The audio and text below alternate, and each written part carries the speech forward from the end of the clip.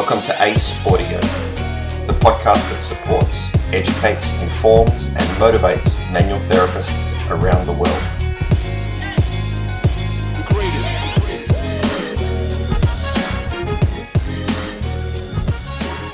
All right, welcome back. Thanks for joining us today. Bo and Sean here again. Today's topic, Bo, is the problem with treatment protocols.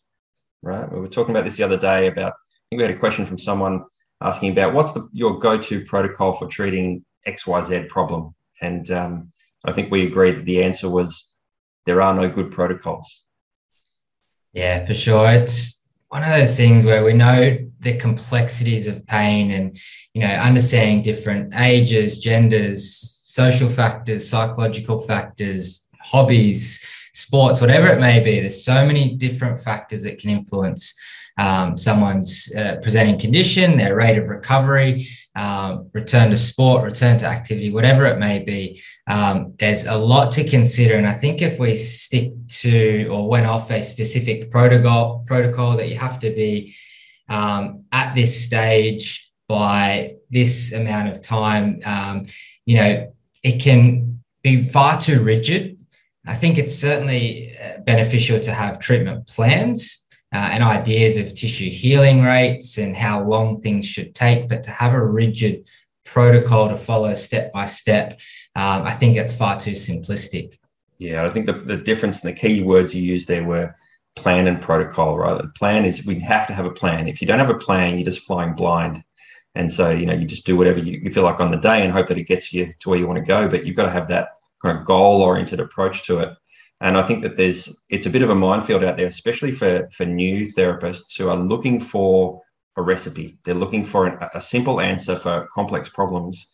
And we see it everywhere, right? In the marketing, we see on social media and on the internet where people will say, buy this course, the 12 easy steps to solving TMJ pain, or the 5 treatment techniques you need to solve back pain, or here's the technique that will solve all of your ligament injuries. Like, there's nothing like that works, and you'll always come across therapists who will say, oh, look, I use these 3 or 4 techniques for every shoulder problem that comes through the door. And as soon as I hear that, alarm bell goes off in my head. And I think, well, I can list for you 27 different shoulder injuries. You can't tell me that your cookie cutter approach is going to be the right thing for every one of those 27 pathologies. It's just impossible. Absolutely. And I think that's where you run the risk of falling into a confirmation bias, that whenever someone presents with a certain pathology or a certain type of pain, that this technique works for them every time. Well, you may be getting a result, but is it because of that technique? Is it because of other factors? Did they just get better in time? So there's so many different factors. And yeah, specifically putting a label on, when we look at imaging now or any injury, they're getting more broad and more umbrella terms because we don't really know the primary source of the pain, especially in chronic pain. So it's hard to sort of create a specific protocol for an injury that we don't really know what it is. That's right. And you also touched on a key point. There's people often just get better anyway. And what we know, understanding mechanisms behind manual therapy and exercises, you can do almost anything to a human body if it's done with the right intention, in the right setting, with the right approach, and you'll get a reduction in pain or an improvement in symptoms in one way or another. So if you apply your cookie cutter template approach to shoulder injury number 23, and shoulder injury number 12, well, then there's a pretty good chance that you'll have a reduction in pain for both people. But is that the best approach for that person? Will it just reduce the pain and improve some of their symptoms? Or is there maybe a better approach that's tailored to that person that will reduce their pain to 0 and improve them faster and further? Like, there's, some result is different to the best result. And the only way to get the best result is to consider that whole picture for the person. For sure. And that's where being a coach, when you treat someone for the first time, you might do a small amount of treatment, see how they respond. If you said, well, we need to be here by next week, and they don't get there, well, they're going to feel disempowered. They're going to feel like they're failing. That affects their overall well-being, their psychology, and their mood. So it's really about seeing how they respond the next session, and then increasing your dosage with your treatment, your exercise intervention, whatever it may be, or decreasing it depending on how they respond. So it's sort of like you'll have this plan of where you want to get to based on the patient's goals and their preferences, and then creating this plan to move forward. But we need to tweak that along the way, and that will be progression and regression, but always checking in with that patient to see how they're going. Because I think if we said, well, in 8 weeks, you need to be here, and they don't get there, then again, as I said before, that can be quite disempowering. And we really need to identify what is stopping them from progressing. Is that plan that we've given them right for that particular person? Does it consider all other variables? Their lifestyle, the activities that they're doing, their work, genetic factors, a range of different things. Are they able to participate in the exercises that you've given them, or what's stopping them? Is it a time factor? Do they enjoy the exercises? Do they have the available equipment? So there's so many different factors. It's all well and good for us to say, this is a strict strategy. This is the way that your tissue is going to heal. Well, if that was the way, then, we would fix everyone in a 4 to 6 week period. It's especially when we start to look at chronic pain, it's so different to treating an acute injury. So let's say if you've had an acute hamstring injury, a grade 1 tear, there's a pretty good chance you're going to be back in playing within 4 weeks. But we know that tissue healing isn't the same, doesn't work the same in chronic pain. Absolutely. And a lot of those chronic pain symptoms that people have aren't actually related to the tissue damage itself. There's other neurological processes that have taken place that are perpetuating their symptoms, or psychological problems that are taking place perpetuating their symptoms. So it's not just that tissue. And this is where, like, setting someone a specific timeline for healing and that recipe approach to treatment, it does, you're right, it sets them up for disappointment a lot of the times if you don't consider those other things. The other thing I think we would consider too is that tissues can become injured by different mechanisms of injury. So, for example, someone presents with bursitis, and maybe your lecturer or your textbook or something says, when you see a bursitis, you should treat it X, Y, Z, 1, 2, 3 steps, whatever it might be.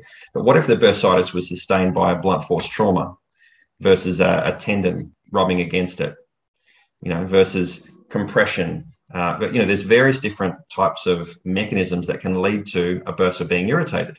And so if you apply your manual therapy techniques to the bursitis, they go, right, okay, it's a pes anserine bursitis.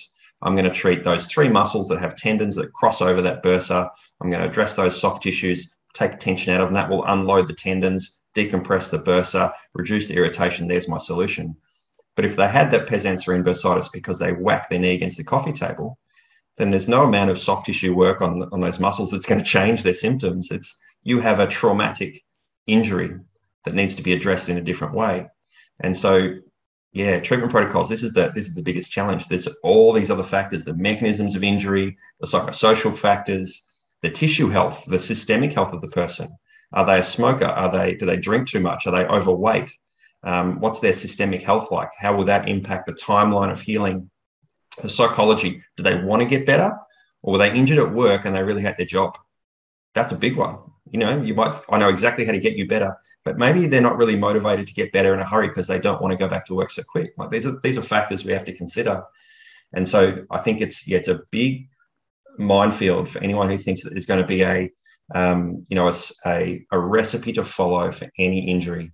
I think you sort of touched on a couple of key points there, which is understand how tissues heal, understand the expected timeline for recovery, consider the whole person, the psychosocial factors, all the other inputs that they might have, overlay those over the top of one another, and then come up with a protocol if you want to use that word, that's tailored to that person. It's like getting a suit made just for you. You can't buy a perfect suit off the rack. You have to get it cut to you, right? So the treatment's got to be similar in that way as well.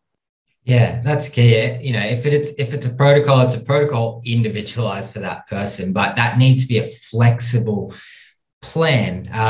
Where, you know, you might look at, say, an acute lumbar injury, a lumbar disc injury. It's useful to know timeframes so that we can tell that to a patient to say, look, this is probably going to take at least 3 months, but you know, in most cases, it's quite a good prognosis, and lower back injuries most of the time get better within 3 months. You know, there's exceptions to that, and there's other factors that are involved. But you know, giving a patient an idea of how long things will generally take, that it's not going to be an overnight fix. That's a great start to sort of educate them on what's going on, how long it's going to take. This is the steps that we need to do to get there.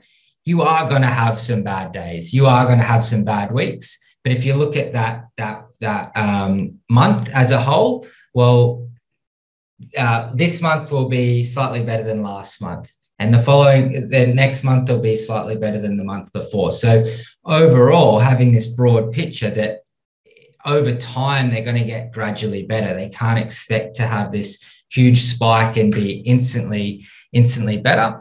And you as the therapist need to be the coach to just tweak things and guide them along the way, not do all of their recovery for them, because that's just not what's going to happen.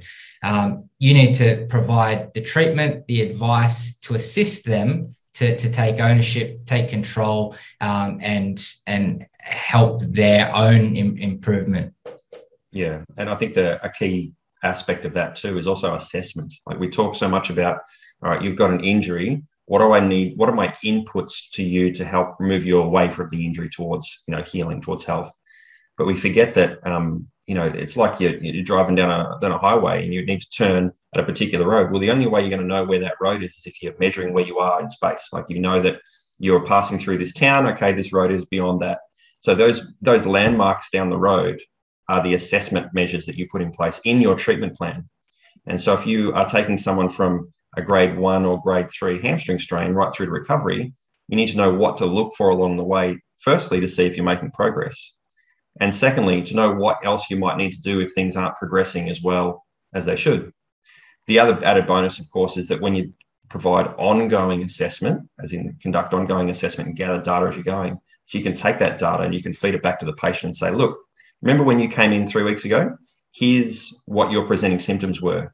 I know that you're still suffering with some discomfort and some range of motion problems now, but here's actually where you are now. Can you see the difference? And they might not have recognized that they've improved by X range of motion, reduction in pain to a certain rating scale, whatever it might be. But if you've tracked that over time, you can reinforce that progress for them. And they can use that as something to sort of hang their hat on and go, look, I actually am making progress. I didn't notice. Like I'm still feeling some pain. Therefore, I feel like I'm not getting anywhere. But it may be half of what they started with. They just don't have that context. So measuring progressively, feeding that back to the patient and using that as a guide as to where you're going next. Yeah, 100%. Those measurable outcome-based goals, you know, having a subjective assessment, subjective goals as well. Because, yeah, I mean, and I've experienced that as well, where you'll treat patients and you might do a strength assessment or even as simple as a verbal or visual analog scale, and they might say, "Oh, I'm at about a 4 out of 10," but the pain's not as frequent, it's not as intense, it doesn't last as long. But initially, when you came in, you couldn't get to sleep at night. You know, it was stopping you from working. You weren't participating in sport. So they might still have some symptoms, but the severity has changed. So it's really about settling down not only what's happening as far as the tissue injury, but the nervous system. So understanding how the body will respond over time, and then giving that positive feedback back to the patient to say, look, you're doing a really great job. Hang in there. You know, this will get better. We've just got to, let's, you know, keep along this path. We might increase your exercises or have a look at any other variables that we can play with. Yeah, no, you're right. And it's disappointing, I guess, for the person who was maybe looking for a recipe, for a cookie cutter approach to solving all of the different musculoskeletal or whatever conditions that walk through their door. But, for the person who doesn't have the answers but was looking for that answer, maybe the solution is actually, okay, go and study pathology, pathophysiology, probably a better way to put it. Understand how tissues behave when they are injured, damaged, when there's some pathology process taking place, so that you can understand what that trajectory looks like. What does the etiology look like? Understand physiology at a greater level so that you can understand what healthy tissue looks like and how it behaves in systems that involve those tissues. And then when you combine those two pieces of knowledge and something goes wrong, well, you can kind of see, you'll find clues as to how you can come out of that negative situation towards a more positive one. And, if you understand, and this is, I guess, the mark of someone who's kind of got the answers, if you can try to pull all those things together and understand, all right, I understand how this particular injury, I understand how it should behave when it's healthy. And then, okay, what are my treatment options? You don't have to have every modality in your toolkit. You don't have to have every assessment technique in your toolkit. The successful therapist is going to be able to take what they've got and specifically select the techniques that they have that will be useful for that person. You don't have to go off and do some specialist course in, shoulder pathologies or hip pathologies or something like that teaches you a specific trademarked approach to something. There's always someone out there looking to make some money off you. It's just about understanding your mechanisms within your manual therapies, mechanisms within exercise, and then how you can apply those to basically anything that comes through the door. You can produce a beneficial effect with just about any pathology in one way or another if you understand how to apply it to that specific pathophysiological state. For sure. And then, not only applying a technique based on your understanding, it's applying that knowledge or providing that knowledge in form of education to the patient, because just educating them on what's going on, why it's painful, why it may be a little bit worse this week, that can really de-threaten, reassure the patient, and just in that alone can have a therapeutic response. Yeah. Knowledge is power. The more knowledge that you can give to a patient about what's going on, that can really reduce their fear, their anxiety, and we can use that to then get them moving, get them active, and back onto that road to improvement. So sure. Understanding pathology and how injuries and pain tends to behave is huge. You hit the nail on the head there. I reckon from a personal experience point of view, in more recent years, I've intentionally spent more time with patients just explaining their injury or their presentation to them, and helping them understand why it's behaving the way it is, and then what they can expect it to do in time if they do this or if they don't do this. And I think the sessions where I've spent more time talking and maybe got to the end and thought, they're probably going to be disappointed we didn't do as much treatment, I've always been surprised how satisfied the patient is at the end of those treatments, well above what I expected, because I think the power of that education, I think you're right. It's just we who are used to doing treatment all the time, hands-on patients, assume, probably wrongly a lot of the time, that our patients want that and only that from us. But if you give them what they need sometimes, which is a better understanding of their situation, it empowers them to be able to take better control of it. And that in itself is therapeutic. That confidence they have, like, now I get it. Now I understand that when I jump out of bed in the morning and go running straight away rather than warming up first, that's why my pain is worse than after I've moved around a bit, or, whatever is relevant to their particular injury. But that education around their situation is empowering. It's therapeutic in that confidence reduces pain through the catastrophization of pain. And so all of these things are useful. So, I think the advice we probably give to everyone is don't be afraid to just spend a little bit more time explaining the problem to the patient. If that takes away from your treatment time, just consider for a fact that the education is part of the treatment. I completely agree.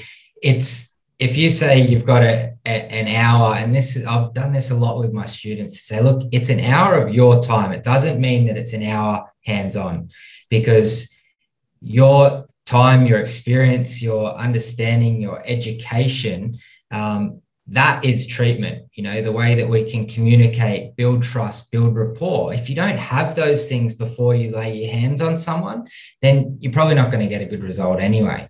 So it's really about spending that time to educate the patient, build confidence in their body, build confidence in you as a therapist, and then, spend some time going through some movement, some exercise, make them comfortable with that movement after you've applied a treatment, because you've reduced their pain with your hands-on techniques. You need to show them that it's okay to move.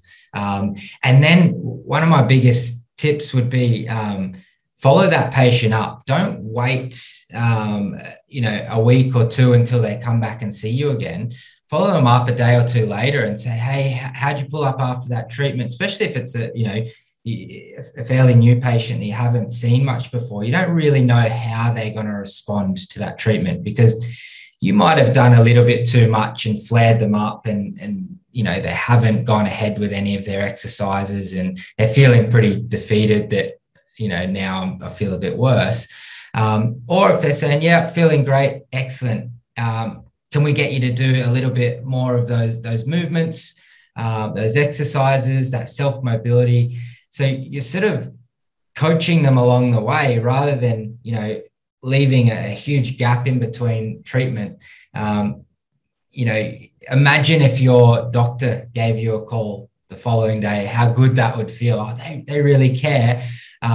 Not only that, it's really making sure that they stay on track and stay more accountable to the advice that you've given them as well. Yeah, no, that's it. But Bo, I think that's a really good point. I guess that reinforces what we were saying before about assessment. You won't know how well your treatment has gone unless you check in with them.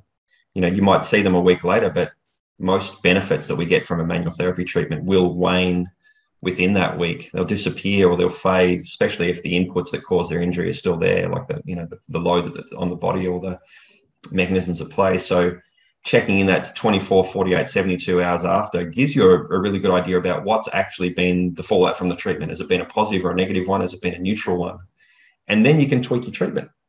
Then you can even tweak your assessment processes to be more specific as you go forward and target that data that you actually want to capture. So I think we've covered a few things there, but that's good. Yeah, but it will improve your experience as well. You might have someone presenting with an acute neuropathy, and you think, oh, yeah, they're much worse. Well, okay, now I know that next time a patient presents like that, I probably need to do much less. Maybe shorter treatment. So yeah, it really helps to build your clinical experience as well. Yeah. All right. So I guess the advice we've got for anyone who's looking for a clinical protocol or a treatment plan that is pre-designed for a particular presentation is don't. There's no cookie cutter approach to anything. It really just comes down to knowing that human body really well, knowing your injuries, and then understanding what tools you've got in the toolkit and how they actually work so that you can be really selective in the way that you apply them. I think that's it. Definitely. Anything else to add? Plenty, but not for today. Okay, we'll save that for another chat. Nice one. All right, thanks, Bo. That was great. Talk to you soon.